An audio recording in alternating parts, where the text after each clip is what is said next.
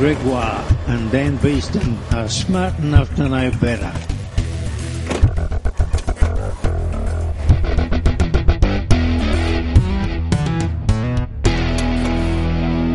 Welcome to episode 170 of Smart Enough to Know Better. We're a podcast of science, jolly comedy, and ignorance. Yuletide ignorance. I'm Dan Beeston. I'm Gregoire. And in this episode of Smart Enough to Know Better, I'll teach you how to increase your signal to noise by adding noise to your signal. And ho, ho, ho. Then we're off to Wimbledon. But before we get to that, what has happened to you this festive week in science? Well, there was a solstice. There's the good old solstice, which I'll talk about more later on. Of course, the summer solstice in the courageous, brave, and sexy parts of the world. But most of the population call it the winter solstice, being in the northern hemisphere and being weird. The 21st of December, I'm talking about. Yeah. Well, we can all share that. Yeah, we all have the solstice. The hottest day of the year. The hottest day of the year. It's 36 degrees Celsius where I'm sitting right now, so it's a bit warm. And it's going to be 39 tomorrow. Good times. So that's winter solstice for you. No, it's not. But stupid North people. We should probably take these felt Santa costumes off. I actually had to do that for work last Friday. Oh my goodness. Anyway, you think that's bad? I've done a Caribbean cruise one where I have to dress as a sea captain, and my costume is, of course, an actual navy woolen jacket, which I bought from the navy for an absurd amount of money. And those things are designed for standing on the deck and looking at icebergs. I melt. Why do we do this to ourselves? It's ridiculous. And, of course, there was the grand conjunction between Jupiter and Saturn. Closest they've been 400 years in the sky. Not actually close, not physically close, as in they didn't, zoom past it. The Saturn wasn't past Jupiter or something. But the alignments looked like they were getting pretty close. That was pretty fun. I didn't think they'd ever get together again. No, they've there's a lot. They've got all those stories in the media about Saturn and Jupiter and they're falling out. Well, that's right. Well, it's a father-son thing because that's you had Jupiter, king of the gods, and Saturn was his dad, and father and son drifted apart. But once every 20 years, they get back together for a reunion. At Christmas time. Well, and this then time they have a fight and they leave for another 20 years. Someone mentions Donald Trump, and then it's on for one and all, and away they go. Jupiter is really racist. Right. It's all his misogyny and rooting around. That's his thing. It's all his wives. And his dad's like, come on, son, get your act together. Oh, is that how he got that big red spot? Oh, yeah. It'll clean up one day, but he just gives it to everyone else. Just firing penicillin into it. But that was it. That was just what happened to everyone. I discovered something that was very lovely that I just didn't know. Do you know what the ampersand is? Yeah. It's a beautiful name for a girl. Aw, little ampersand. An ampersand is a little thing on your keyboard. It looks like a snake, and you put it between fish and chips instead of the and. Yeah, it's basically and. It's and. It's used like it's a fancy and. Fancy and. That way, if you want to put fish and chips, you don't have to put fish and chips. Yes. You can put fish and ampersand and chips. Yes. Yep, exactly. It makes it much. But you've got to be careful about the space between the fish and chips. Because, the kerning's got to be right. This is going to be a dog to edit just by saying and ampersand and chips. Yeah, I may have got that wrong. It becomes a maths challenge now. Right in, if you think that. Anyway. I'm completely buffaloed. An ampersand comes from the word et in Latin. So et tu Brute and you Brutus. So it's and. And when people were writing it originally, it was E and T next to each other. So the symbol for E and T that in the end kind of got turned into the little snake, don't tread on me snake over time. So it's an E and a T right next to each other, running ropes together kind of thing. So having their own little conjunction. And it was considered the 27th letter of the alphabet, like in the 19th century. So you go A, B, C, D, E, F, G, H, I, J, K, L, M, N, O, P, Q, R, S, T, U, V, W, X, Y, and Z, and Z. No, you already said and. Y, and no. See, so Y and Z and the Z. Wait. I'm confused. What do we say in Australia? X, Y, Z, and chips. And chips. But to make it so you didn't make the mistake, you would say and per se and so what you're saying is and by itself and right per se. So, but unfortunately, by the time you run it together, you go X, Y, Z, and per se, and it becomes ampersand. Ampersand.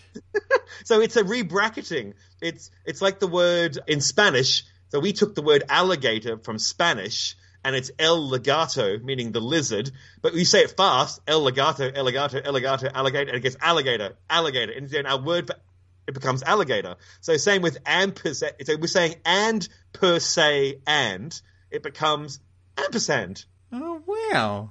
So now we have this cool word. Yeah. So they used to say things like I per se I, because the letter I is a letter, but I also is a word that means it's a pronoun I. So you could say when you took the letter and the word, you say I per se I. So I and basically and the word by itself I is in the sentence. So you'd say I per se I or and per se and. So it's very weird. We've sorted it out. Language now. Language is perfect now. Oh my goodness. It's mad lit. The one that's blowing me away. I need anyone who knows anything about words. I think I've discovered something that those young people are doing, which I've become aware of, and I just don't know if I've missed it. They're losing the word "it" in the sense. So someone says online, like I'm watching something on YouTube or something like that, and a young person says, "Oh, that was totally worth," and you go, "Oh, thanks for listening. I hope you enjoyed." And I keep going, "Enjoyed it. Enjoyed the show." Enjoyed what? What have I even... I mean, obviously, by context, it's the thing they're talking about. And they just keep losing the it at the end. And I don't know if it's just something that... Is it an American cultural thing? I can't find it online. And I don't know if it's new. I've asked colleagues, I've talked to a few people, and no one else seems to notice this weird thing that I've noticed. It's freaking me out. So there you go. Have I just moved to another dimension where we don't use the word it? I'm not sure. It sounds like British Scouser. That sort of... Oh, you're right. You enjoyed. Yeah. Right, it sounds. It's got that sort of. Yeah, maybe. Yes. Yeah, I guess so. So, if you're a linguist, we should probably contact Gretchen McCulloch and see what she can say about it, because I may have discovered a whole new, like the birth of a dialect that's happening amongst the youth. It would be interesting to see what she thought of. Am I doing it? Am I still young? You did it. You got it. TikTok. Cool. TikTok. That's right, isn't it? You've got to finish with TikTok. You've got to say, yeah. Well, no, not you. We are far too old for TikTok, my darling. Damn it. So last episode, Gregoire, yes, I asked our listeners where they heard about us, just as a whim, just because I like to know that they exist. You're very whimsical. Yeah. And I discovered I need to send a gift basket to Anna Chazinski from the No Such Thing as a Fish podcast, because 95% of response was from you guys who have found us that way, which is weird because when we were called out on that podcast, we had like 1,000 listeners. Yeah. And then we got this big influx, and now none of those original 1,000 are here. It's just you guys. There's no such thing as a fish guys. You filled the niche. You've outcompeted them. You've outcompeted the initial listeners. This is evolution in action. That's right. I think it's just that the no such listeners are just meaner and bigger and more fecund and just have more babies. That's all it is. They just breed faster. You're sexy beasts and you know where to put it. Ooh, you got those conjunctions happening. You were mentioning how hot it is there. It is horrifyingly warm right where I am right now. Good. Mostly because in order to keep the audio quality absolutely clear for our beloved listeners, I have to close the door and turn off the fan and sit in an aquarium. Of your own juices. Yes. It started as a terrarium and now it's an aquarium. I've just sweated that much. I'm up to my waist in it. But it's a Dan's own sous vide. Yes. It made me think, though, about heat and aquariums, because I had a circumstance many, many years ago where I popped in on a friend who was house sitting, and the owners of the house, he says, come stay at our beautiful house. You'll really like it. You'll be relaxed. Have a party if you want. That's fine. One thing, we just need you to look after our fish. Super easy. They don't get out. They're in the tank. Well, if they do, it's over very quickly. You just have to feed them and, make sure no catastrophes happen. So we turn up and it is boiling and he is panicking because there's been fish deaths already. Oh, no. It's so hot. And I think he's anxious about the idea of putting ice in or something because you don't want to shock them. No. No. And so he's like, how on earth do I keep them cool? And so the whole aquarium, which is in the middle of the room, like this is a proper aquarium. These people care about their fish, or at least did until he killed them. Spoilers. The whole aquarium surrounded by pedestal fans. And I walked in and I went, no. Wait a second. No. Greg, why don't you explain to our listeners? No, what's please, gonna come on down. happen I'm just gonna tut knowingly in the background. No, well, that's because I was it doesn't feel right to me. Yeah, I don't think that's going to work because fans cool things down through evaporative cooling. Yes. So the moisture on the surface draws the heat out, and then the air evaporates it and sends the heat away with the water vapor. Yes. So if you've got a fan and it's just on the side of a fish tank, the outside of that fish tank is dry.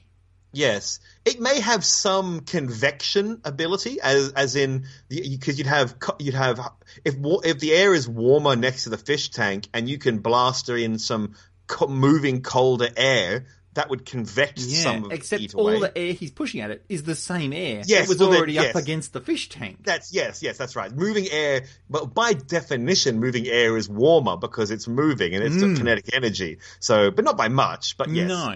But I realised the only thing he's doing with that fan is gently heating up the room with the engine heat. Yes. The engines of all the fans were just gently lifting the temperature of the whole thing and then blowing it at the fish tank. But I thought, and so I think more fish died. Yeah. Not all of them, but some fish died, and it was very sad. But I watched a movie and enjoyed the party, and it was fine. So the night was great. But then I went, well, hang on. What if you ran the pedestal fan and aimed it at the top of the fish tank, and it was open? Then that would be evaporating the water. Yeah, you'd blow away the molecules of the water. I mean, some are bound, some get off anyway. That's why. But yeah, I guess you'd speed up that process, so it would probably cool down. Would it? So it would cool down, or would it just make for less water? Well, same thing. You're taking away water molecules, which have some of the heat in them, and because the molecules are moving. So I don't know. I guess it's evaporation. So yes. So yes, I'm going to say yes. Unless the water was hotter than the outside air. But I don't think that was the case. Well, then it's starting to turn to gas anyway. I'm not saying it's at boiling point, but even below boiling point, it's not perfect. Yeah. It's not like liquid gas. It starts going faster and faster. I mean, all liquids are slowly doing it. So that's why you get puddles on the side of the road. We talked about this on the podcast before. And that's why you get clouds without having to boil the oceans. That's right, yes. Though we're doing a good job of that too. Oh, yeah, we're on our way. We're on our way. Jill, we just get some big pedestal fans, aim them at the ocean. I'm sure that'll solve the problem. So, a big ice cube from the North Pole, like Futurama. Drop it in there. Yeah.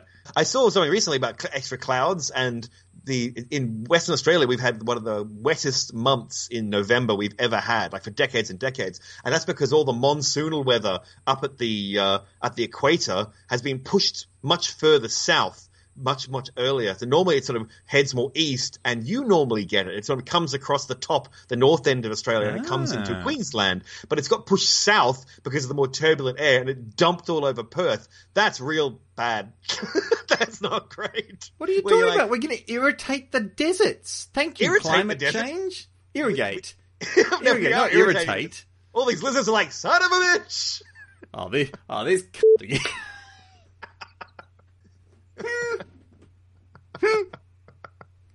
Yes. I don't know how it'd cool down a fish tank. You could put blocks of ice next to it, like up against the glass, not in it. So you put up against it, and then... Do you want to thermal shock the glass? Oh, it's pretty tough glass, but yeah, I guess so. You'd have to watch that. But then what you do is you just have it, kind of like when you have a bruise. You don't whack ice directly on the bruise. You put it in a cloth, and then you put the cloth against the glass, and then the heat will transfer into the ice, because it goes from a hotter thing to a colder thing. Or you get colder water with ice in it, in a bag, and you put that into the tank and allow it the temperature to slowly to heat up the water, and then entropy. Yes, that would make sense. Or just eat the fish. So hang on, but they're cold-blooded, so like if you took all the fish out, it's not like the water would be less hot. Oh no, I just want to eat they're not fish. Mammals. No, they're not. No, I thought you were a vegetarian. Oh, I wasn't doing it for food. I was doing it to minimize their suffering. Oh, yeah. No, that's ethically. Yeah. Okay. Cool. Yeah. Yeah. Like I will kill and eat any one of our listeners who are suffering. I promise to do that. That's fine. So, like, or eat and kill. The order is. So, if you'd like to be killed and eaten by Greg, our new Patreon tier is available. This is just escalating. It is. Do you need some genocide done? So I get you to insult people, and you're all pooty, and now I have to kill and eat people. This is a race to the bottom. Well, that's the best bit.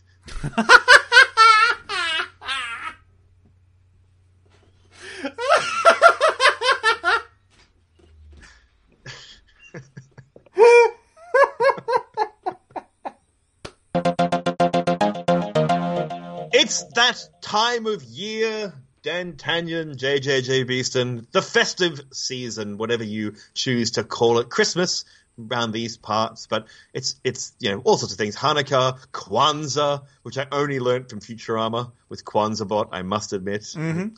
It's the thing. You gotta learn these things somewhere. You gotta learn them somewhere. And it's not like usual pop culture's gonna tell us. No, not at all. Yeah, all those different festivals and seasons, all the pagan stuff. And I really like Christmas. I'm not a Christian at all, but I really like the feel of Christmas. I like the idea behind it of going home for the holidays and putting up with your crazy aunties and uncles. And there's a lot of stress involved, but there's something I really like it. It's this time of, even Australia, it's the end of the year, and it's this. People go, we will stop now. We will stop, and we will come back in 2 weeks' time. All together, we're going to agree to put our feet up for just a little bit. Just a bit, and just take a breather, and then get to it later on. And it's just this acceptable thing. I know lots of people still work, and I get it, but it's sort of across society is sort of what we do. And it just feels really nice. I've always been a big believer in it, and I really enjoy it. And as I've got older, I went through a period where I didn't, and then now I've got back into it. And I'm not like crazy putting decorations everywhere, but I really respect the tradition of everyone just take 5. Just take 5, think about your life, come back later on. Yeah. Let's all do it again, especially 2020. Let's reboot. Yeah. Let's put all of the things that we've been struggling with for the last 12 months and go, yep, put a bow on it, it's done, start a new one. Yeah. And it's really lovely. It's this whole festive season. And I love that in a couple of weeks, or in a week or so's time, we have that thing between Christmas and New Year where you don't know what day it is, which way is up.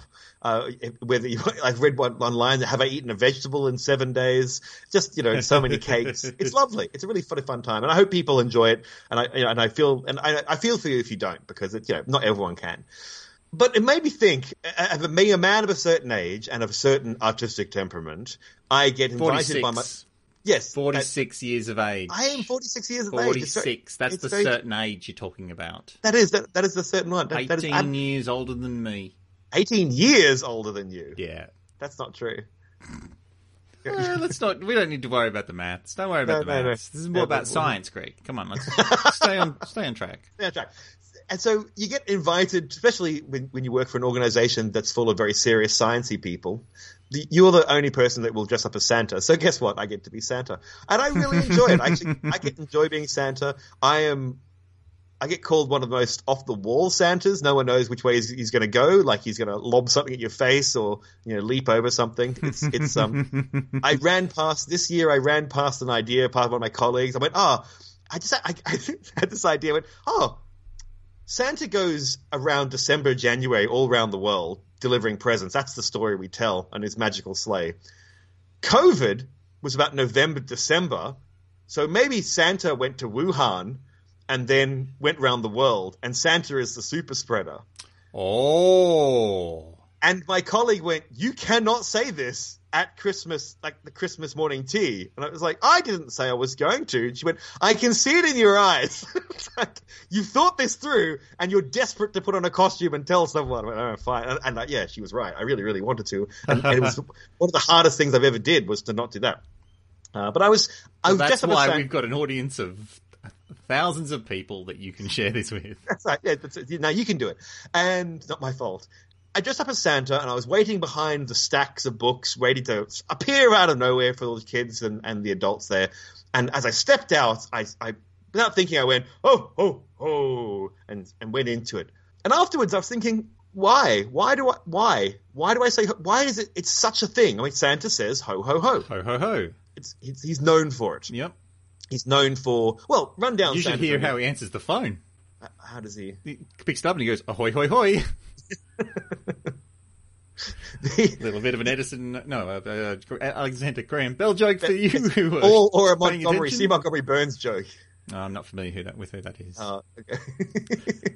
Not to derail or anything, but I think I might be able to beat you in the offensive Santa Claus thing, because last year I got hired as a drunk Santa. Oh no! And the people at the party were like, "You cannot be too rude. Mm-hmm. The gloves come off. These guys are going to love it, no matter how rude you are. Wow. There is no line for you to step over. So they're not saying you can't be too rude. They're saying be as rude as you like. Be as rude as you like. Oh, they don't know you. Drop some C-bombs. We don't mind. Oh, like, they don't know you at there all. is no line. Guess what, Gregoire? Yes. I found the line. Of course you did. Of course I did. I'm very good. You're D'Artagnan, JJJ Beeson. Of course you found the line.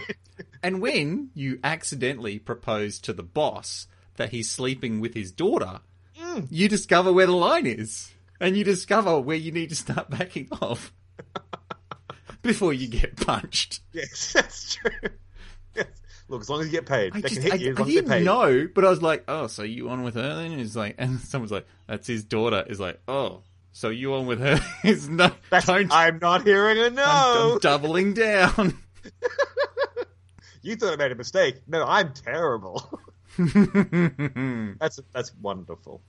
But yes, I was wondering where ho ho ho came from. It really made me think about Santa. So when you think of Santa, what do you think of? Give me a description of quick Santa. Fat. Fat, yes. Fat. Bearded. Yep. Bearded, yes. Dressed like a Coca-Cola mascot. Oh, yeah, that's an interesting one. Yep, Coca-Cola mascot, of course. Just drunk, like just all the blood vessels in his face burst from all the sherry drinking. Yes, while he's driving, which is not a great thing. While he's driving. Actually, you know what? He looks identical to my dad. My dad is like a spitting image of the old guy. I always suspected as much. That makes you an elf, some sort of elven thing. Son of Santa, Dan Beeston, son of Santa.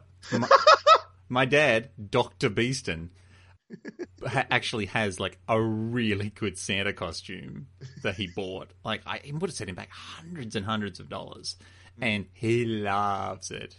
He loves playing Santa, and he turned up at someone's birthday parties in like February dressed as it, and the guy's like, "This is the best." That's pretty cool. I'm going to quickly jump in because I was going to bring up the whole Coca-Cola thing. People may not have heard of that. There's this idea that in the 1930s that Coca-Cola created the Santa Claus look.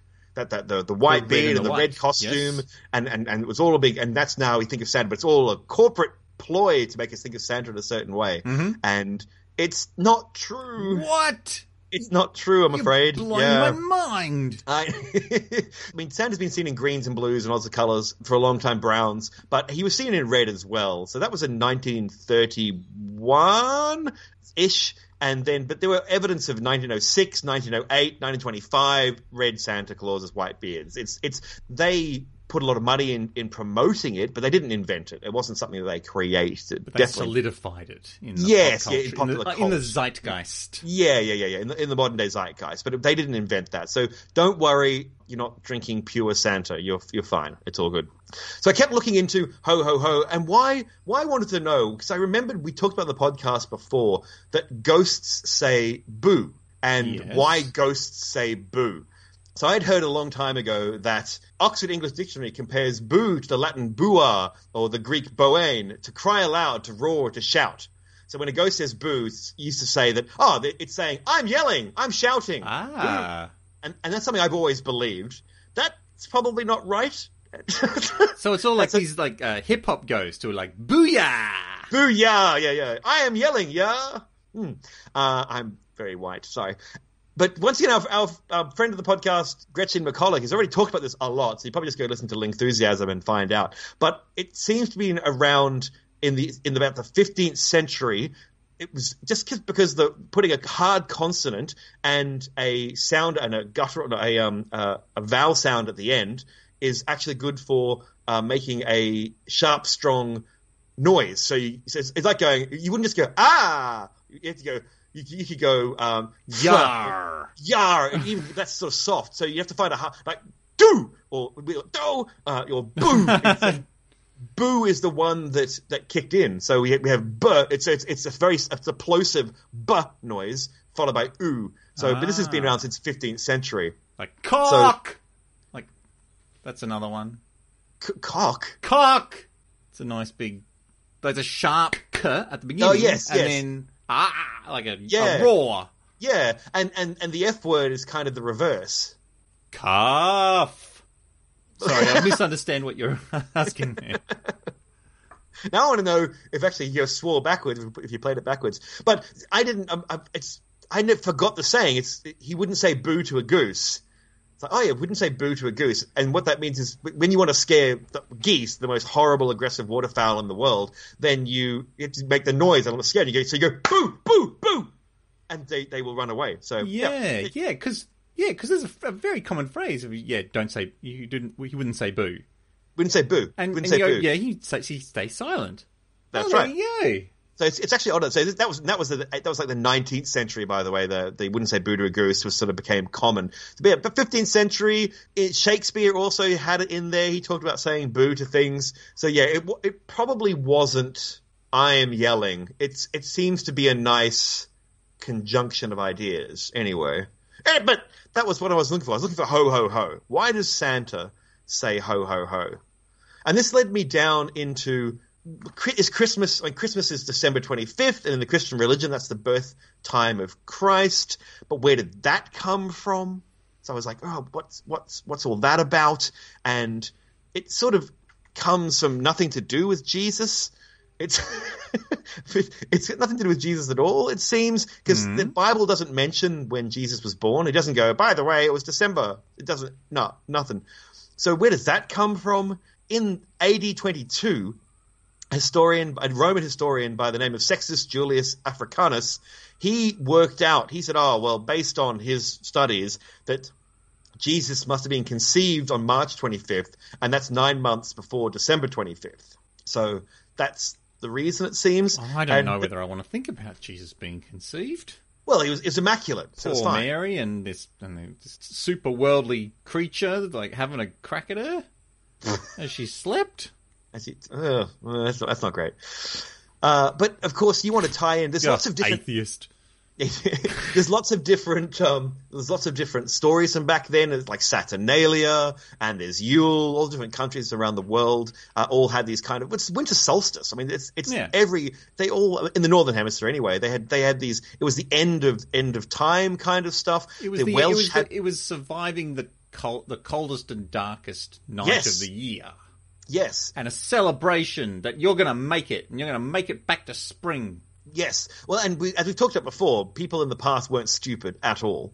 They really were watching the sky a lot. They didn't have Netflix, didn't have Disney Plus, so they had nothing else to look at but the sky. And to make babies So like the Welsh had one called Alban Arthur, which means light of winter, and that's the winter solstice. That was there. Hey, it's all coming back. It's all Newgrange. If you go see the Newgrange monument, that's all built around the Alban Arthur festival. Saturnalia was from December 17th for 7 days to honor the Saturn, the Roman god of agriculture. So all this kind of cool stuff going on around there. And the Romans were like, yeah, we should probably get in on that. We should, lock it all down and make it kind of cool. So they created. They do like their calendars. Oh yeah, that's right. And you make sure you don't tell people. If you tell people you can't worship this thing, we're going to stop it. We're going to crush all your worship right now. War on Christmas. War on Saturnalia. War on Saturnalia. That's dumb because people will do it quietly in the background. But if you say, oh well, actually, it's very similar to our wonderful holiday. It's very similar to yours. And you just join them together. And you see a lot with the Romans. So you have the pagan god of Sulis, and then you have the Roman god of Minerva, both the gods and goddesses of the water. So when the Romans went to Britain, and they went to what's now called Bath, and they found the springs, the local people were like, oh, these spring waters come from Sulis. And the Romans didn't go, we'll kill you and tell you to stop. They went, oh, Sulis, that sounds like our Minerva. Oh, it's the same god. We worship the same god. So now it's the springs of Sulis Minerva. They just use the old name and the new name. It's very clever. It's how you take it over. Now, I never knew this, but this whole something very new to me. I knew about Saturnalia. I knew about Yule. I knew about all these kind of crazy festivals. I somehow had missed Sol Invictus. So the Roman Empire, what a great name, Sol Invictus, the rebirth of the unconquered sun. Sounds like a Harry Potter spell. It's... To me, it sounds like... Sol Invictus! Oh, shit, it's on fire! Oh, God, no! Well, technically, he is the unconquered son. He's the boy who never died. So he's an unconquered son. Oh, there you go. So the Roman Empire, they hadn't adopted Christianity in the 3rd century at that point, and they celebrated the rebirth of the unconquered sun, Sol Invictus, on December 25th. So it all ties in together. There you go. All tied in as it was the birthday of the Indo-European deity Mithra, which has very similar story to Jesus, born from a virgin, half god, blah blah blah. But he liked to fight and stab. So it's just that time of year because, as you said, it's the solstice. So all this kind of cool stuff. How are you supposed to know which one's the real one, though? Sorry, how do you know which one's the real god? Like, if everyone's making up all these stories, how do you know which one is the actual god of the water? That's all the same god, Dan.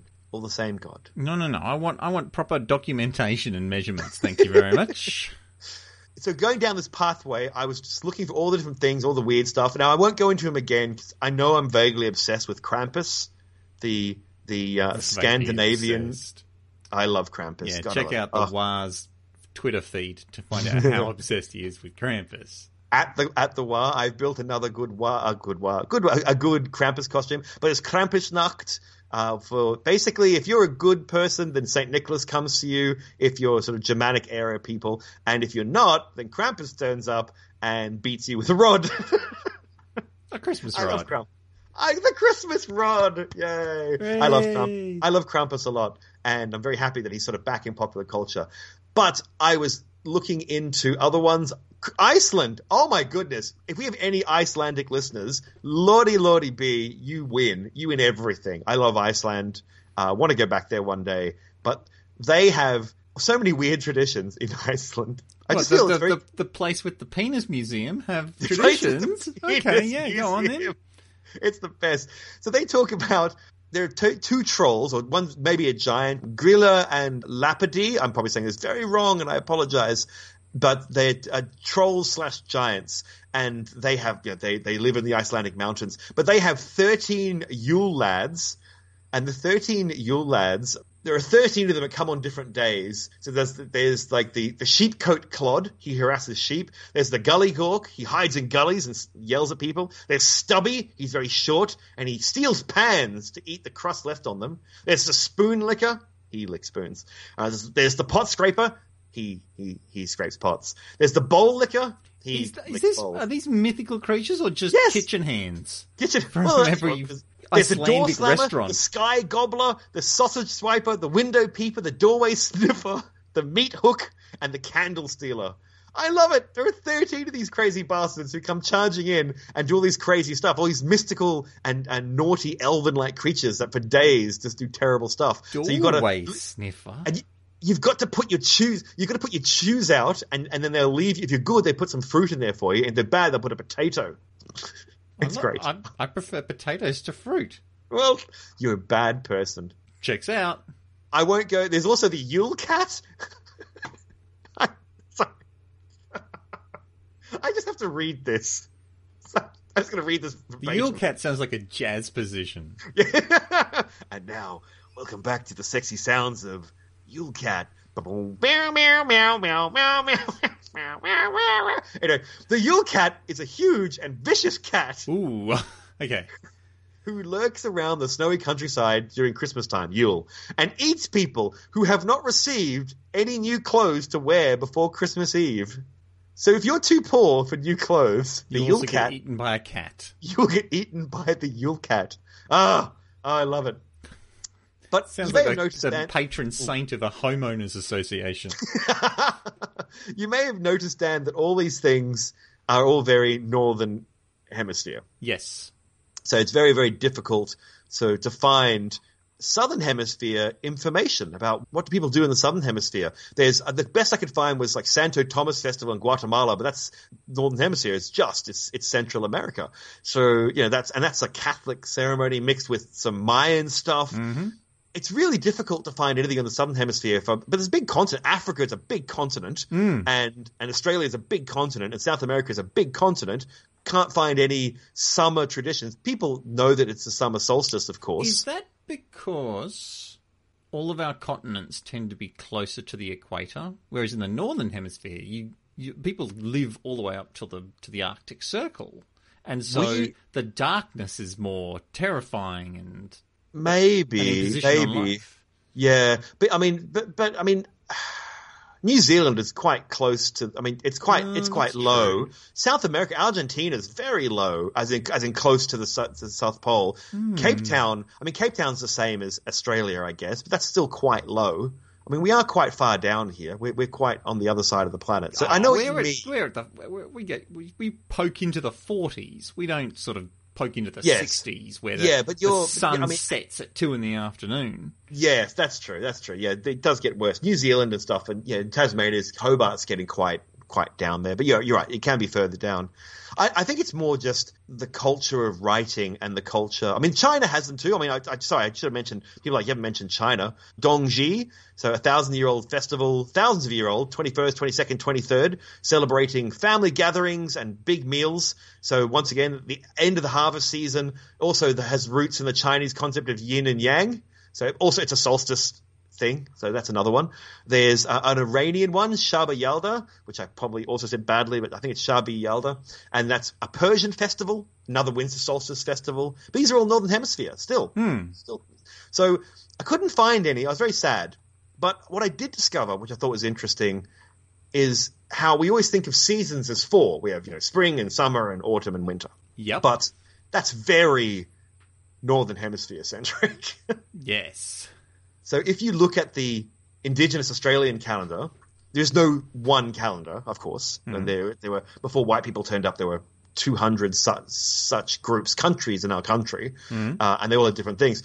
If you look at the northern parts of the country, so on closer to your side, the East Coast and up the top, so Cairns and around there, Yuraganji traditional lands, they talk about 2 things. There's the Karabana and the Karaminya, and so they have the hot and humid build up before the wet season, and then you have the wet season. Right, that's it. That's it. And they break down into 4 separate ones. And there's like 2 months called Jinjim, which is the cool time, which is just everything else is just windy, hot, cyclone, storm, hot, so humid. The Aboriginals have 5 different seasons for heat. Yes, exactly right. Yeah, there's the first heat, and then there's the worst heat, then there's the wet heat, then there's the angry heat. Yes. Like the indigenous word for snow amongst the Inuits, which is supposedly not true either, but that's okay. I just found it really interesting. Now, where I live, the Whadjuk Noongar people, they have 6 seasons. So they have Birak, Banuru, Dijiran, Makuru, Dijilba, and Kabarang. And they 2 months, roughly what we call 2 months. Where we are right now is called Birak. It's the season of the young, and it's the dry and the hot. It's the burning time. So once again, they know this is that when all the little birds and animals are having babies? No, that would be spring. That would be Dejilba. Right. So it's the time of, because the season of birth is in the October, November. That's the Cambarang, and it's after that. So it's a time for young people, I guess, because it's getting warmer. You run around a bit. Surely the season of the young would be after the season of birth. So if all these little birds and animals have been born in 2 months ago, now they're young and they're all hopping around and coming out on their branches and stuff. All these young birds. Well, it's the start of the year. It's start of our year. It's season of young, season of adolescence, season of adulthood, season of fertility, season of conception, season of birth. So it's, But they definitely were looking at the sky. They were definitely taking note of because they knew when to burn things and when to plant crops and when to farm and when, like everyone else, like strange enough, everyone else used it as well. But I couldn't find any information about the summer solstice festivals or holidays, probably because they were mainly a non-writing people. They were an oral tradition, and it's a bit hard when everyone's, dead. So, yeah. Anyway, good times. Yeah. Aboriginal Santa Claus, like, he's going to die of heat exhaustion. Like, we've already established that. Yes. And if you want to have people sort of running around, yes, I suppose so. But I tried to get around the world and find everyone and what they actually were studying and what they thought of Santa. And then I started thinking, well, why do we believe in Santa? Like, why do kids believe in Santa? Why is this a thing? Why it's important to parents, isn't it? Like, don't tell my little Jimmy and Jenny that Santa doesn't exist. It's a big thing. We have this kind of weird, unspoken rule of, well, Santa. Oh, by the way, spoilers, children, if you're listening. Fun to make fun of kids because they're dumb. Oh, they're so dumb. It's the Christmas spirit. It's like, look how dumb these kids are. Oh, we can all come together and agree that kids are morons. Kids are morons. We had an entire thing about how dumb are babies. Yeah. We love that. And unfortunately, Dan, we may not be right. I hate to say this. I hate to say this, but there's been studies. Yes. There's always studies. So in Jacqueline Woolley at the University of Texas at Austin found that more than 80% of 5-year-olds in the US are convinced of Santa Claus's existence because, that size up the fact you think they're dumb or we think they're dumb. I agree. But it does seem that when they tested these children, so from 5 to 8-year-olds, and they checked to see how credulous they were, when they talked to them about things that didn't exist, like animals, like cryptozoology kind of stuff that doesn't exist, then kids would, based on their life experience, if you said, oh, there are horses that climb trees in South America, kids would go, nah, because they've seen horses and they know what horses do. So they're like, no, horses don't climb trees. And so they don't believe it. So they have their own way of thinking it through. And they would believe if a chef told them that, oh no, there are definitely horses who live up trees, they would go, nah, you're a chef. You don't know about horses.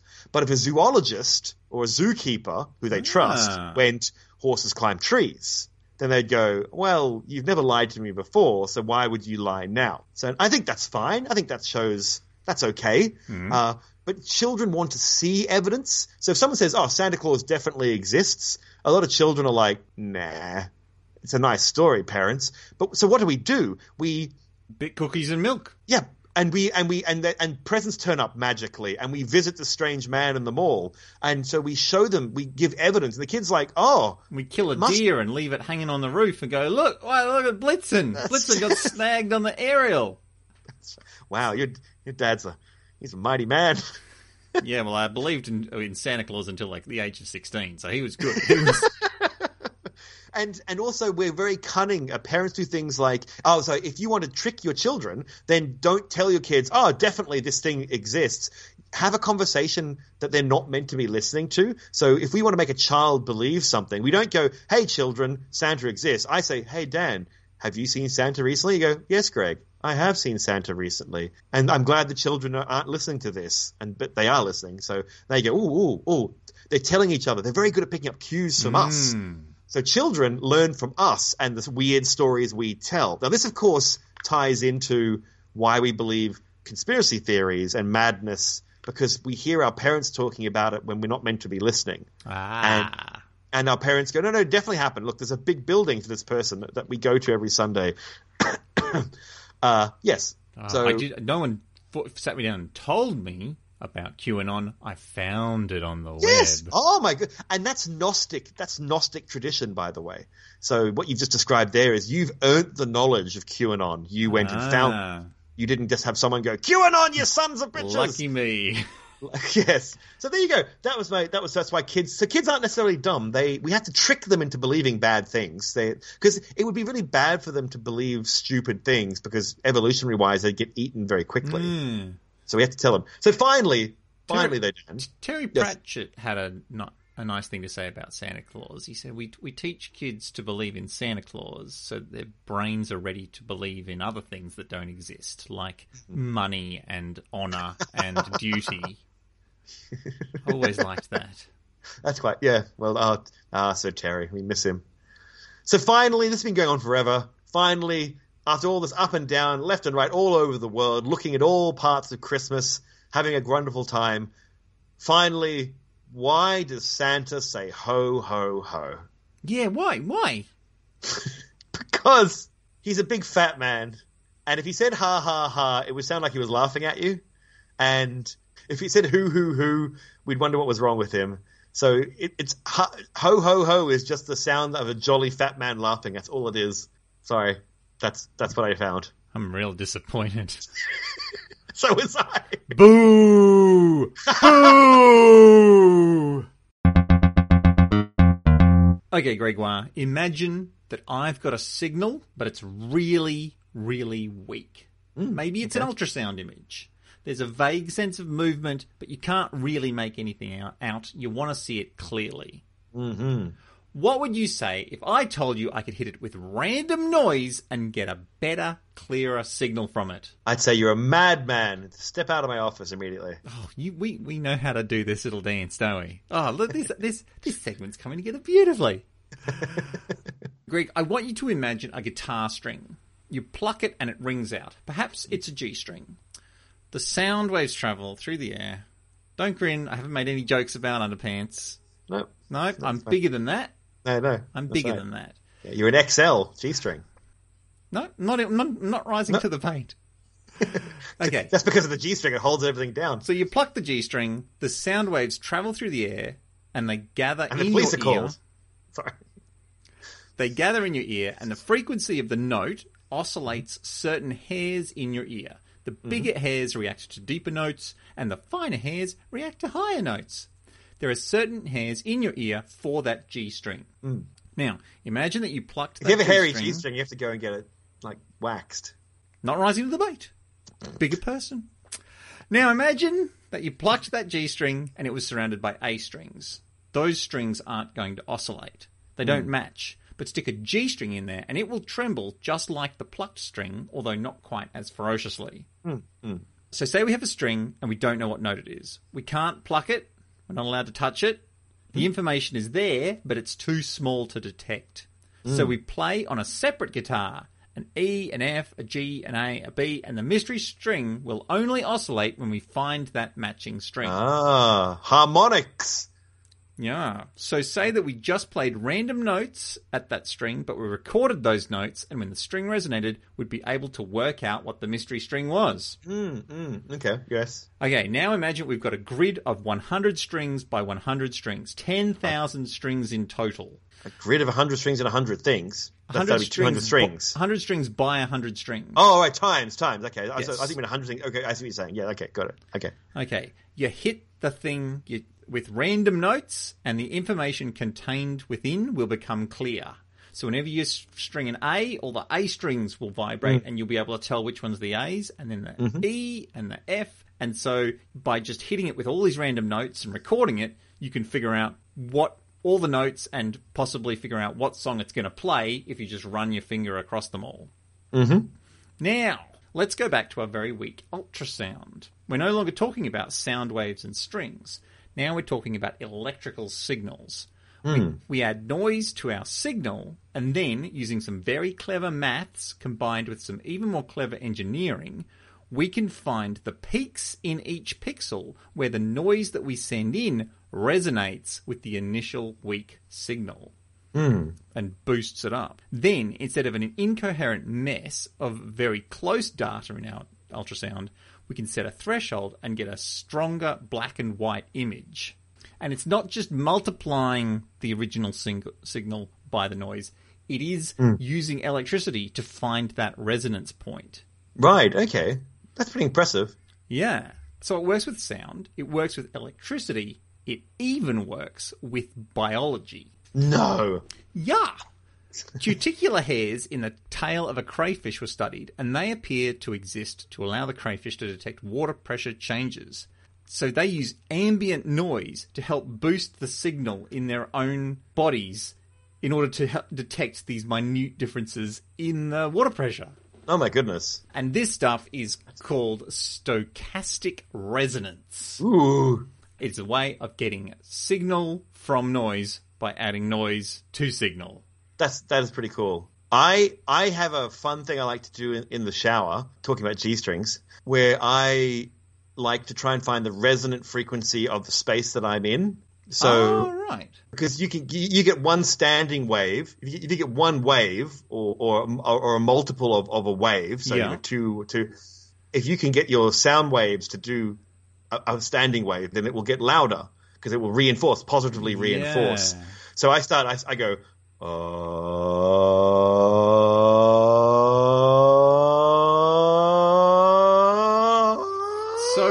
So when the wavelength, when the sonic wavelength is a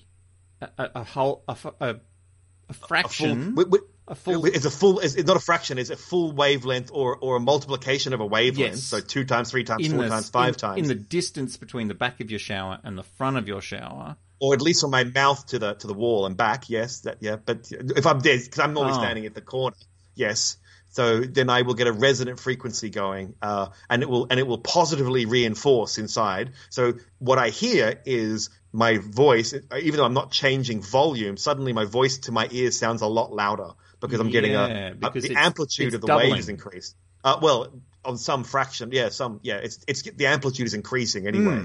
So yeah, and so I sometimes I can do it, sometimes I can't. I don't have the range to do it. You try and find multiples. I found sometimes you get multiples of them, start very low and work your way up and find another frequency. You would, because maybe the wavelength would be, like, say the distance is 40 centimeters and you were making a note where the sound wave was 20 centimeters. Yep. And then you changed it so it was 40 centimeters, you'd still be getting it. It would still be sort of layering on itself. Yes, that's right. So because frequency is once over the wavelength. Sorry, the velocity over the wavelength. So you can change the frequency of your voice. You're not going to be changing the velocity of sound in the environment because you're not changing the heat. It's the same environment. I mean, if you sucked all the air out of your bathroom. And if you heat it, if you heat the air or change the pressure, if my bathroom was moving quickly through space or not, that'd be bad. But I'm in the same space. So you can kind of ignore the V. That's basically the story of Doctor Who, right? Yeah. That'd be a weirder Doctor Who if Doctor Who ran around in a bath all the time in a shower cubicle. Yep. That'd be take off your clothes, but travel through time and space. Hey, attractive young woman, come into this shower with me. That's right. Yes, I'm very moist from this towel. Oh, it's so much bigger than I expected. Oh. Oh, thank you. It's a very warm shower. So if the velocity won't change that much, so the frequency and the inverse of the wavelength have a correlation. So you can start doing some maths if you want to. But yes, it's a fun thing to try in any room. It's what acoustics are based on. If you go into a cathedral and sing in a cathedral, then they will have good acoustics based on the frequency of human voices and the size of the space. So there you go, listeners. Pop by to Greg's place and measure yourself in his shower. Absolutely. Stochastic resonance is something they also have to use you talk about very weak signals. Some of the weakest signals, of course, are radio signals from space. So they use a lot of... So do you guys use that? Yeah, you have to. Yeah, to get rid of the noise. It's a way of getting rid of noise from the signal. So to find the signal in the noise, because it's because when you take a picture of the sky with an optical telescope, the electronics actually have noise in them because the electronics themselves are warm and therefore electrons do their thing and suddenly these pixels appearing, you get noise in there. Yep. So you got to cool everything down as much as you can and have it as cold as possible. But you can also use stochastic resonance to cancel out some of the noise or to reinforce the signal basically inside it. So it's a very similar thing. It's kind of the mathematical version of adaptive optics. So, which is actually moving the mirrors back and forth of an optical telescope to get rid of the shakiness of the atmosphere, like that sort of stuff. It's equivalent to that, but mathematics instead. It's much cheaper, much cheaper. Wow. So, yeah, when you want weak signals, radio signals are your thing. Don't get much weaker than radio. It's crazy, actually. Yeah, it's madness. Your phone is 300 times brighter in radio than the brightest radio galaxies that we're trying to detect. So, possibly more, because I got an Android, and these things do not have good shielding. They just leak like bastards. Yes. This is a cancer machine. It's not. Not a bloody cancer machine. Yeah, you can get autism from listening to one of these. That's only if you inject it directly into your bloodstream. Yeah. Which is fair enough. Scott Driscoll, one of our dearest friends, and more importantly, a top-tier patron and source of a juicy $15 US per month, sent me a message. He said, if you do a crypto zoo about the Wombles, you don't have to insult me on the podcast. And to that, I say, how dare you? Number one, my creative virtue is not for sale.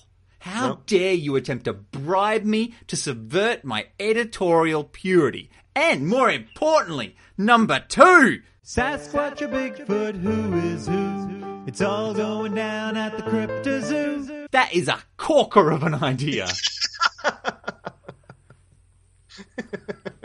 Underground, overground, wombling free. The Wombles of Wimbledon Common are we, making good use of the things that we find, things that the everyday folks leave behind. The Womble, the British book series and television series, The Wombles, narrated, to my surprise, by Bernard Cribbins. From Doctor Who fame. Well, for me, yes. Yeah, that could be any British person, yes. Yes, point. As I said, it's like, good point. Yes, that's true. Whoops. Yes. Gregoire, what the heck is a Womble? What can you tell me about Wombles? They're gnomish kind of things. It looks like a gnome and a rat had a sexy time and had a baby. Had a conjunction? Kind of conjunction. They have a ratty kind of face, they have a muzzle. They look like they have a muzzle, like a pointy muzzle.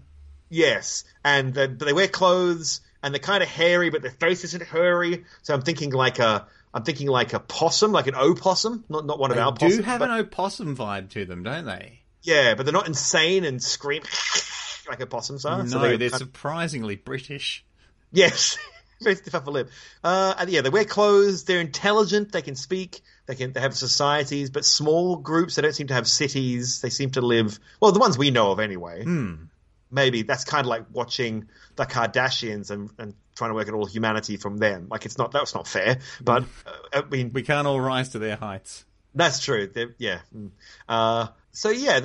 about it. And they do make kind of like the Fraggles. They recycle and they clean up. They clean up refuse. And also, the song confused me, the Underground, because it was for a long time I didn't know what a Wimbledon Common was. So as a child, I didn't know. So is it the Wombles of Wimbledon, common are we? So there used to be lots of them in my mind. The Wombles of Wimbledon are very numerous, but later on I realised, no, Wimbledon Common is a place. Yes, and they're the Wombles of there. Yes, that's right. So they may not be common. They may be very, very small, in fact endangered. They're not common creatures. That's what I know. They might be endangered because they live amongst, in a city sort of area. Yeah. Yeah, but cities, but some animals that live in cities, like, because we've wiped out lots of animals and destroyed their habitat, but some animals do really well because of that. True. Like dogs, cats, and rats, and possums, and other animals are doing quite well because of us. Weirdly enough, cheetahs. Cheetahs? Big cats, yeah. There are some, I think they're, I'm going to get so much of this so wrong, but I think it's in India. I think there are towns in India where there are these big cats. Oh, they're leopards, I think. Leopards. I think they're leopards, yes. Sorry. Leopards that are sneaking into towns and eating dogs. Yes. Yeah, I saw a documentary about that in a graveyard, and they were in a hide, and this animal knew exactly where they were because it could smell them. And they're like, oh, this leopard's coming! Yeah. Leopards, scary. Coyotes or coyotes. Yeah. They seem to do quite well with us. They live on our borders and then come running into town and run around. As do dingoes. Dingoes? That's true. Yes. But these things don't really... Like, they come in and they eat the food of humans, but they don't sort of recycle our stuff. Well, we could say they are. We could say rats are recycling our waste and cockroaches. I know they're just eating. They're eating stuff. Like the wombles are not just going through our bins and eating the stuff we throw out. They're using the things that we left behind. So, are there any animals that do that? That use the stuff that we leave behind. Once again, there are rats' nests, and there are animals have a habit of making nests of things. I'm going to say not just nests, Gregoire, but bowers. Bower, ooh, a bowerbird. Yes, the satin male bowerbird decorates its bower with colourful flowers, berries, feathers, and snakeskin. They can use a variety of colours, but many of them favour the colour blue. Blue is a colour that can be very difficult to find in nature, or at least it used to be. Because nature's favourite wingman, the human being, is giving male bowerbirds the support they need. We manufacture and discard blue clothes pegs, straws, plastic bottle lids, and fetching plastic bottle rings that can fit neatly over the male's head, digging comfortably into its neck. These trinkets don't biodegrade, so they can last a lifetime. Even the lifetime of the males who don't choke to death because of the refuse. Oh. A different bird called the Bullock's Oriole will straight up make their nest a bright green plastic fuck palace. The whole thing, bright green, luminescent in the sun. But these, Gregoire, are simple decorations. Let's take a look at the black kite. This bird takes white plastic bags to adorn its nest. It's not decoration, it's using this to signal its toughness. Stronger birds will have more white in their nest to contrast them against. Now, before plastic, they may have used cloth or paper, and before that, perhaps wool from sheep, or perhaps the behaviour appeared as the materials appeared. Can I just break in there? That's something that I was about to ask. White makes more sense to me. There are white things in the world that you could grab before there was humans doing their own thing. But blue, wouldn't it mean a lot of blue for bowerbirds to grab, especially in... berries, I guess. Berries, fruits, flowers, feathers. Feathers, yeah, I guess. Which is probably why they're a great indicator to females of how diligent a bird can be. Because if a bowerbird can amass a blue bower, then they're probably going to they're going to be a better father, a better sire to the eggs than one that's just like, here's a bunch of green I threw together. Yeah. It makes I can see that. So now we're just ruining bowerbirds by making everything too easy. Yep. Yep. Well, we want to get them laid. Just made a joke. Cool. Okay.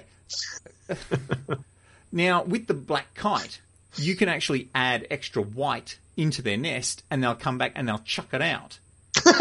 They don't want to misrepresent themselves. Oh. Like, the amount of white is a direct indication of how strong they are. So they're honest. They're honest. Well, that's lovely, yes. Now, bees have discovered that they don't have to bother with those miserly flowers for their fructose. Nature's old friend, the humans, have got them covered. An M&M's factory in France sold their waste chemicals to a biogas plant. Those sugar-rich chemicals were left exposed to the air, and those lucky, lucky bees got to take it back to the hive. And imagine the joy that the beekeepers had when their honeys turned out to be a rainbow of honeys, ranging from algal bloom umber all the way to swamp green. The beekeepers were so in love with the honey that they designated them as unmarketable, just so that they could keep them all to themselves. Was it dangerous, or was it just people just don't want to buy green honey? People don't want to buy green honey. Right. Yeah, green eggs and ham, not something you want to eat or purchase. Weirdly enough, golden honey seems to be the one that sells the best. Right. Rather than murky green. That seems to be a failure in marketing now. I'm sure that if you had the right marketing, Don't buy your granddad's honey. Get down to our honey. Honey, it's green. Green honey. Like, it's environmental. Why don't you follow the link that I'll have in the show notes to a picture of the honey, and you'll see just how appetizing it is. Oh, okay. So it's not like green and gold, like Aussie, Aussie, Aussie, oi, oi, oi. No, it's not like luminescent, like emerald green. Oh, right. It is definitely swamp green. Oh, like know those places where frogs look real happy, and you're like, no, I'm not touching that. I'm good. This belongs to the amphibians, and I'm happy for that to be. Yes, they can keep it. That's where they live now. But sugar, Greg, is sugar. That's what sugar is for turning into honey. The Wombles will upcycle objects for new purposes. Mm-hmm. Now, hermit crabs will abandon their old shell and move into a new shell as they grow in size. Mm-hmm. Hermit crabs on the Okinawa coastline have discovered that toothpaste lids and water bottle lids are just as good, if not better, than their old shells. They protect them, they're light, they're easy to use, they are lucky crabs. Or you offer a hermit crab a new shell, like a fake shell or whatever you give it, and it'll kind of go, and it'll pop out and it'll check to make sure it's big enough, and it'll go, yep, okay, cool, and it'll dart in, and that's where it lives now. And it leaves its old shell. And so all these, it suddenly becomes a buyer's market, and they're all desperately like getting rid of a shell and grabbing the next one, and then the other one, ooh, and it grabs that shell, and everyone kind of upscales to the next one. Yeah, they're like iPads. You buy a new iPad, and your old one goes to your dad, and then his old one goes to your stepmom. It all just shuffles down, and then some 4-year-old kid's playing with an iPad with a big crack on the screen and loves it. No, I think it's the best thing. Yeah, not even on. Just look at their reflection. Now, the Wombles don't really look like hermit crabs to me. No, they're mammalian. They have fur. They certainly look mammalian. I couldn't really find any mammals, though, that upcycled rubbish. Dolphins play with plastic bags like they were jellyfish. Yep. But what we're really looking for is a sort of a form of tool use. Because that's what these Wombles are doing. They're taking an object and they're trying to find their own use for it. Okay, I'm still looking at a picture. Maybe that's not a muzzle. Maybe that's a beak. What an interesting perception. Why don't we take a look at the Australian magpie? Ooh. Not a true magpie. It's actually a great big butcher bird. Oh, yep. These guys are super smart. They can incorporate wires and cables into their nest. Those nests are not falling apart, even if their young is stuck and tangled within. That's right. Magpies are turning our trash into their babies' playpens. Oh, very effective playpens. Those birds sometimes will just not escape. But the most interesting scenario that I found was a species of North American finch. Birds often have to deal with parasites, and this bird has developed a cool trick. It recovers cigarette butts and lines its nest with them. The tobacco leaves have chemicals that repel parasitic mites. The used cigarette butts are filled with the tobacco chemicals, and the finches are happier to have them in their nest. These brilliant birds figured out a way of putting a barrier between them and the most frustrating part of their life. They're lucky that we're around, Greg. Look, we are without them. What would they be doing? Nothing important. Now, the only thing about this, though, the only thing about your idea about them being birds is that they live underground, whereas birds, rather famously, tend to live in the sky. Yes, or at least on the ground, not underground. Yes. Why don't I introduce you to the burrowing owl? Ooh. The burrowing owl is a North American bird and is the only small owl species to perch on the ground. When threatened, instead of flying away, it will flatten itself to the ground and make a noise like a rattlesnake. Right. Burrowing owls live in the old burrows of badgers or prairie dogs. They're already upcycling tech from other animals. Right, yes. I was thinking of a New Zealand bird. I had to quickly look it up. There's one called a weka, or a wood hen, and it's a flightless bird, like maybe they're in New Zealand. Mm-hmm. And it's a violent, horrible thing, but it also lives, I don't know if it lives underground, though. I don't know. Well, that's interesting you should say that, because the thing about, what's the thing about flightless birds that's so prominent? Well, they don't fly. They don't fly. But yes, yes, that's true. And if you extend that, because what do birds need to fly? Wings. And and flying feathers. Yes, that's like yes. proper those feathers that mesh together like these blades through the air. They don't need that. What's the thing about all your ground birds, your flightless birds, fluffy as fuck. Yeah, yes, because they just need it for warmth. That's right. So, and it almost looks like fur or some sort of fur-like covering. It's a down. So you look at a womble, pointy face, downy fur all over them. Lives in burrows, upcycles stuff. Some sort of bird then. There's one last thing. The wombles have an alpha, Uncle Bulgaria. He tells the other wombles what to do, and he just sits in the burrow. So birds of a feather, quite famously, Gregoire, they flock together. I've heard this. There's no leader. They just move as one cohesive group. But that's not the case with chickens. They are the birds that informed the phrase pecking order. Chickens have an alpha who can peck other birds. There is also a bottom chicken who can't peck anyone. All the hens sit somewhere inside that order. Before a pecking order is established amongst a group of birds, there's a lot more fighting, but fighting uses up valuable resources. With a pecking order in place, there's a lot less wasted effort and energy because you know who's above you and who's below you based on who's pecking you and who isn't pecking you. Yeah. So the wombles, with their fine downy feathers, their pointed beaks, and their pecking order are, in my opinion, birds. Brilliant tool-using birds. And being led by Great Uncle Bulgaria, who is just a giant cock. Yes. They're chief cock, Uncle Bulgaria. That's right.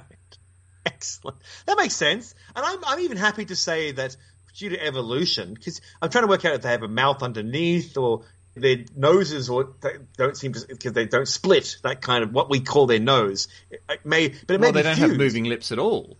No, they maybe have, it's a fused, it could just be a fused, because I mean, birds evolved from dinosaurs. Birds are dinosaurs technically. Yeah. So dinosaurs had muzzles, and so their birds have beaks. And they're not muzzles, so I don't see why it couldn't fuse shut and become more muzzle-like. They don't necessarily communicate with noises that humans would recognise. It's all narrated by Bernard Cribbins, and he says what the characters are saying to each other, but you never really see the character saying it. They just sort of wobble their heads.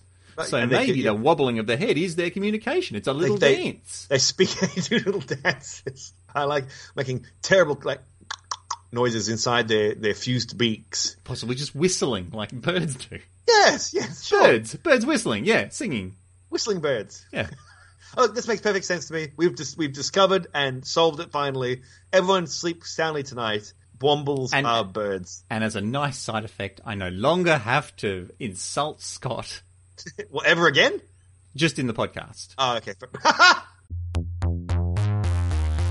Listeners, this is the point where we usually do the Walk of Shame, but we don't have any Walk of Shames this week. Like, no one sent me in a Walk of Shame to pull Greg up on, so I guess we're just going to move on to... Huh?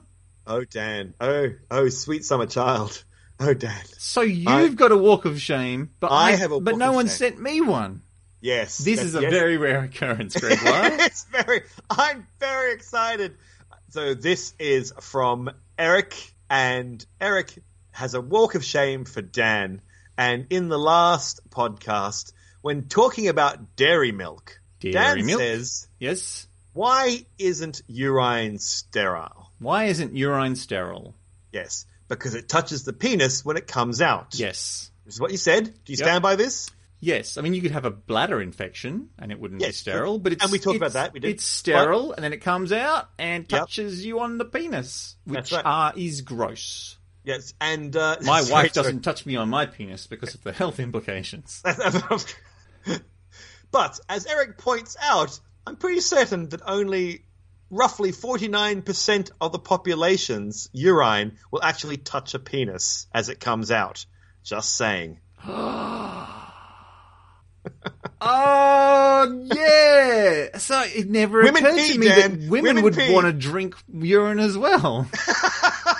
Or that men would want to drink women's urine. Actually, no, that's a lot more, yeah. But beyond that, yes, of course. What he's saying is women have a urethra and women don't have penises. Well, there are people with penises. People with penises can pee out of their penises, and people without penises also pee. Yeah, so and that pee could, splat against the vulvic folds, and then sure. Same problem. Same problem. Right. But you're right. Gross. Not all people send their urine through a penis. That's right. Yes. Good catch. That is a great one. Well done, Eric. Yep. Knocked it out of the park. If you hear either of us make a mistake in the podcast, please do contact us on our email addresses, which can be found on the website. Yeah. And that's a walk of shame. I don't know why I tailed off a bit there. You're waiting for something. Yeah, nothing came. Ladies and gentlemen, the walk of shame. The walk of shame. The walk of shame. Oh, wait. No, I just play the music. That's what that's for. You have been listening to Dan at smartenough.org. And also Greg at smartenough.org. You can get along to our website, smartenough.org, to click on any of the many buttons to get you to social media or RSS feeds, subscriptions, show notes, all we sorts love it of when people stuff. go on to Twitter especially and at SC2KB and chat to us. We're always happy to hear from you. We try and get back to you. Send us messages through there. Sometimes it would take a bit long time. Sorry about that, but yeah, especially this time of year. But get in contact. Let us know. Where are you? Where are you? Where are you? Where are you right now?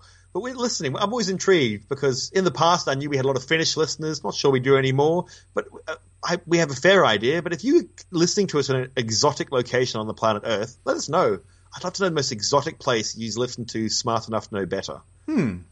Now, if you'd like to support the podcast, there are many ways you can do so. You can drop a little bit of change into our tip jar on the website. You could buy a shirt from the website. Yes. Or you could become a patron. And if you are a... Dan, out of the blue, out of nowhere, I got money from Redbubble for shirts. Someone bought a shirt. Someone bought a number of shirts. There was a number of shorts were sold. So, yes, thank you, whoever you were. Thank you very much. I don't know who it is because Redbubble doesn't tell me that information. But amazing. Thank you very much. It was very cool. Brilliant. More than one. I think about 4 shirts have been sold recently. Very exciting. Excellent.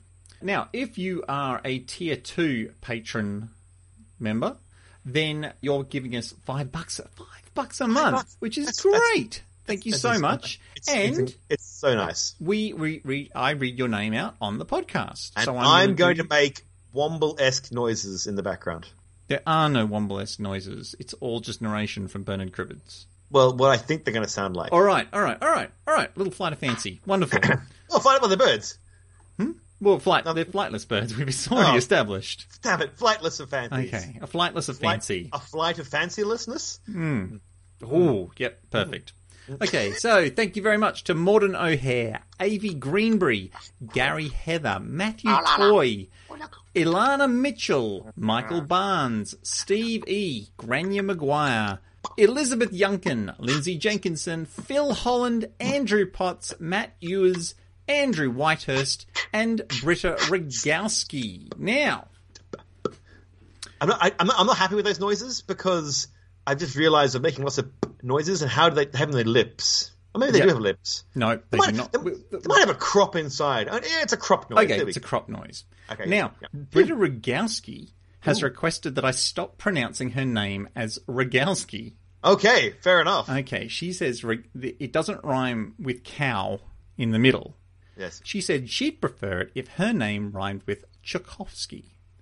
Oh, look who's comparing herself to famed 19th century Russian composer Pyotr Ilyich Tchaikovsky.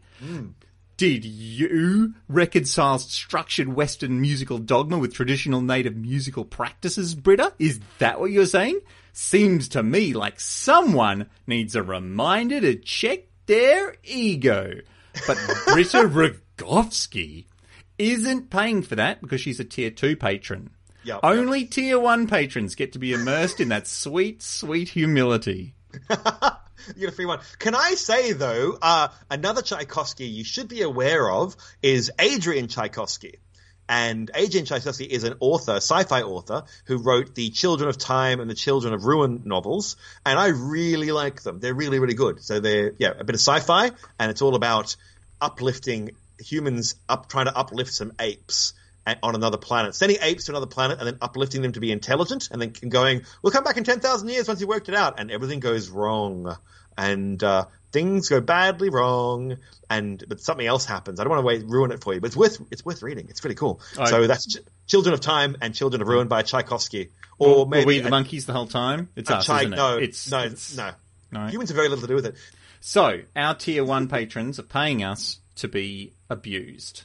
Right. Yes. It's so weird. So this time, because it's the festive season, I have decided to associate their names with phrases from a Christmas lunch discussion. Oh, no. I'm already sad. I'm not a racist, but... Oh, no. I'm not a racist, but sometimes when you're at the shops, there are so many Steve Stewarts around, it just doesn't even feel like Australia anymore. That's sadly true. Sadly true. People are too sensitive these days, Gregoire. It's getting that you can't even make a Mikkel Keita without some snowflake overreacting. Right. And finally, well, that's because Tom Seary runs Hollywood. Oh. And one more thing that's said at the end, at a Christmas lunch. Merry Christmas to Al Batson and to Drisk all a Scott night. Should that have been a great Scott? That should have been a great Scott. Yes, you should have. Yeah. Ah, well. Yeah. Ah, well. You have to pay again next year. Yeah. Now, you'll notice a slightly fewer patrons Yes. this time round. And so, a couple of our patrons, difficult time. Yeah, that's time. Fine. Of course, absolutely. And I think I speak for both Greg and myself when I say you're dead to us. You're dead to us. How dare you? I would have rather you'd never even donated at all. Are you breaking up with us? Are you this is such an offence. Such an offence. We can change. We can change. We can. I'll do more Crypto Zoos. We'll bring back Pit My Time. Anything. Come on, man. Just give us one more chance. We are that desperate. It's the end of the year. A big thank you to everyone who has donated at all. Or absolutely. Yes. Who has simply just taken the time to contact us. Because as Greg says, we love reading your stuff. It's fun to hang out with each other. But other than that, it's all sort of going into the void. And it's only when we hear back that we can hear when things are touching a nerve and people are excited about stuff or horrified. So much horrified. That's right. So, whether you're telling us the bits that you liked or just correcting pronunciation, we're glad to hear from you. Yes. It really makes our day to know how much the podcast is touching your life. So, yeah, Merry Christmas. Happy holidays to all, except for our top tier patrons, and to all a good night. Goodbye, everyone. Be well. Be nice to each other. Even if you're working, try, I don't know, just disconnect. Just disconnect the matrix from your brain for a couple of weeks and just wear your underwear and eat what you want to eat and have some fun. And we're going to help you with that because there's not going to be a Wild Wonders Why. Yes, there will not be a Wild Wonders Why. Because I need to stop and take a break. But we will be back in January with the normal podcast, of course, because lots of cool stuff lined up for 2021. So come back then. But we'll try and do something interesting. We'll see what happens. Make no promises. This is all being dropped on me, listeners, right now. Yeah, I was just planning on 2021 being even more set in my ways. Just even getting old stories and just reading them out again, and with fewer jokes. And suddenly it's like, oh, well, no, Greg's let's step up. It's like, oh, do we have to? All right. We'll do next year. But yes, thank you much, as Dan said, to our listeners, and I do appreciate you all. Get in contact with us. We'd love to know what you're thinking about anything and everything. It's a weird time of the year and a weird time of history. So let's all stick together. Our smartsies. Are we calling them smartsies? Yeah, smartsies. It's smartsies. The smartsy menace. The smartsy menace. And as we always like to say, the bottom is the best bit.